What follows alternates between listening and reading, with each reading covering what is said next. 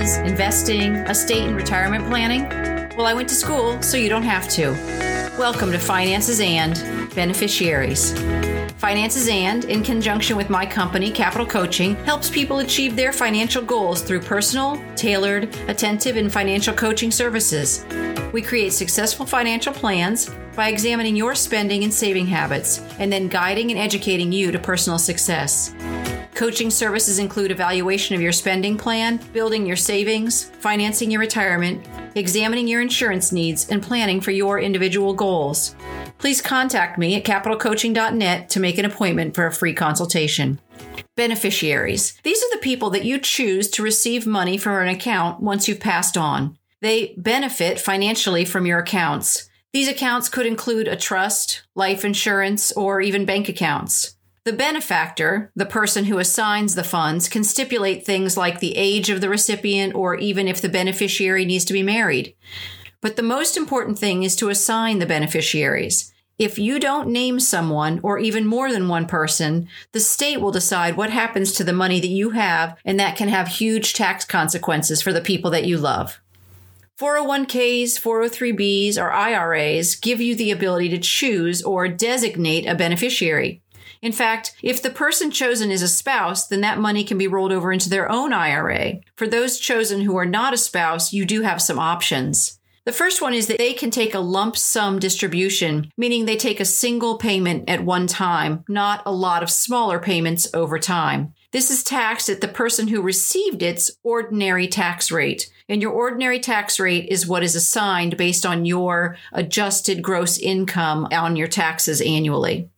The second option is that they could use the money within 5 years of the original owner, if that was you, your death date. Again, the benefit is that the money goes straight to the person that the original owner wanted it to go to without having to wait for probate, and that's a real benefit. Probate is the legal term for when a will is being reviewed to determine if it's valid and authentic. And basically, it makes sure that the way that the deceased person wants their affairs to happen, that it actually happens. Especially if a will has not been written, then the law steps in and makes sure that whatever assets that person has gets distributed what they feel is properly.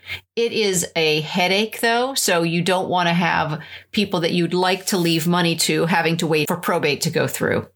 Life insurance is similar in terms of assigning it to someone and getting it quickly after the person passes, but it has an added bonus. Not only is it given directly to the named beneficiary, but it is tax-free income to the recipient. Any children who are named that are still a minor in their state would have to wait to get the proceeds, but that's placed in a trust for them, or it is assigned to the children's legal guardian named on their behalf. Life insurance has two different beneficiary options: revocable, which can be changed, or irrevocable, which cannot be changed. Most policies are revocable, and that means that the owner of the policy can end or terminate that policy or make any changes they want to who receives the benefit. Imagine that you get divorced. You might want to change who's getting that benefit upon your death. Irrevocable policies mean that unless the beneficiary allows the policy to be changed, they can't be removed from the policy. And this is often seen in businesses where each partner might name each other so that in the event that one of them dies, the living partner is paid so that they could keep the business. In any case, always be thoughtful when considering who you want to designate in these policies. Designation is pretty simple these days. You can hop online for most cases and open your account information and find out who you currently have assigned as a beneficiary. And if you don't, make sure that you assign someone. It is important because in the event of your death, this money will go directly to the person that you want it to go to.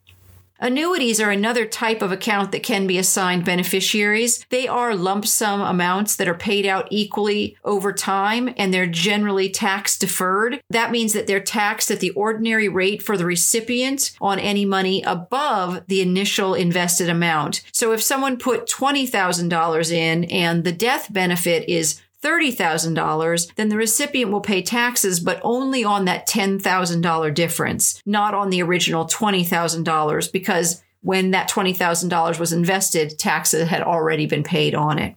Your bank account has similar designations called TODs, or transfer on death. However, if the account is a joint account, nothing's going to happen to that account. The surviving owner will continue to own the account once the other person has died. But a TOD means that all the monies that can be distributed upon death without probate, and it also allows a primary and a contingent recipient. Primary meaning the person that you choose, and contingent meaning if that person you've chosen isn't available to take the money. Either they've passed or they, for some reason, are not able to take it.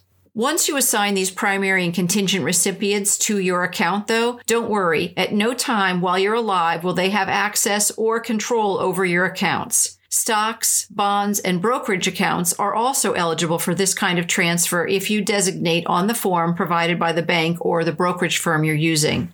They may require a death certificate or other proof of death of the grantor before allocating stocks or bonds to the designated beneficiary, but it's not a hard thing to do. Beneficiaries don't have to be just one person. It could also be 2 or more people. They can split this 50-50 or honestly any percent that you want to assign to them. It can be set up in a trust and part of your estate, or you could even give part of it to charity. When you're naming a beneficiary, be specific. Don't say my wife, because this means that anyone you were ever married to in the past will get a part of this money. And the opposite's true if you're going to appoint a beneficiary as your children. The opposite is true of children. You want to say your children if you want all of them to get a part of it, because any children born after the original document is drafted, or any children you adopt afterwards, if they are not specifically named, would not be included.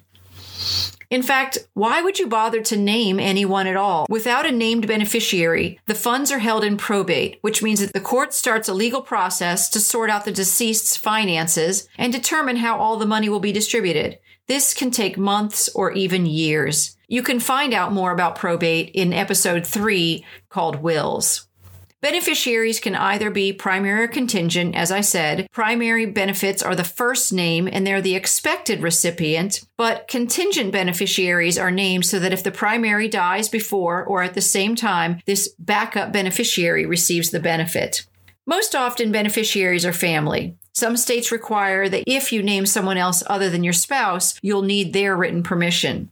If you have a special needs member of your family, it may seem prudent to name them so that they would be financially supported, but coming into a lot of money can actually make them ineligible for some government funds that they're entitled to, meaning they could lose a lot of money over their lifetime. It's better to name a trust as the beneficiary if this is your circumstance, so they'll have access to that money, and an estate planning attorney can help you set this up. Some people even name charities as their beneficiaries and as a final way to give on their behalf. Any nonprofit can reap the rewards of your generosity, so if you have a passion, this could be the way to go. Again, consult an estate planning attorney for your situation. What happens if you don't name a beneficiary? In rare cases, a policy won't be paid out at all, but more than likely the benefit would fall to the courts to decide who gets it through probate. In all cases, the named beneficiary overrides any instructions on a will, so don't assume that you can change the recipient. Make sure to go to the organization where the beneficiaries are assigned so that you can make the change on their documents. When choosing a beneficiary, keep in mind why you chose that person. Are you trying to keep your business afloat or support your family? The benefit paid out can be applied to funeral costs, end-of-life costs, or even general living expenses. It's up to the person or persons who are named how that money will be spent. The bottom line is, name someone for every account that you can outside of your will so that they'll have quick access to the funds after your passing, and they'll not be taxed on certain accounts, so they'll be able to keep that entire amount.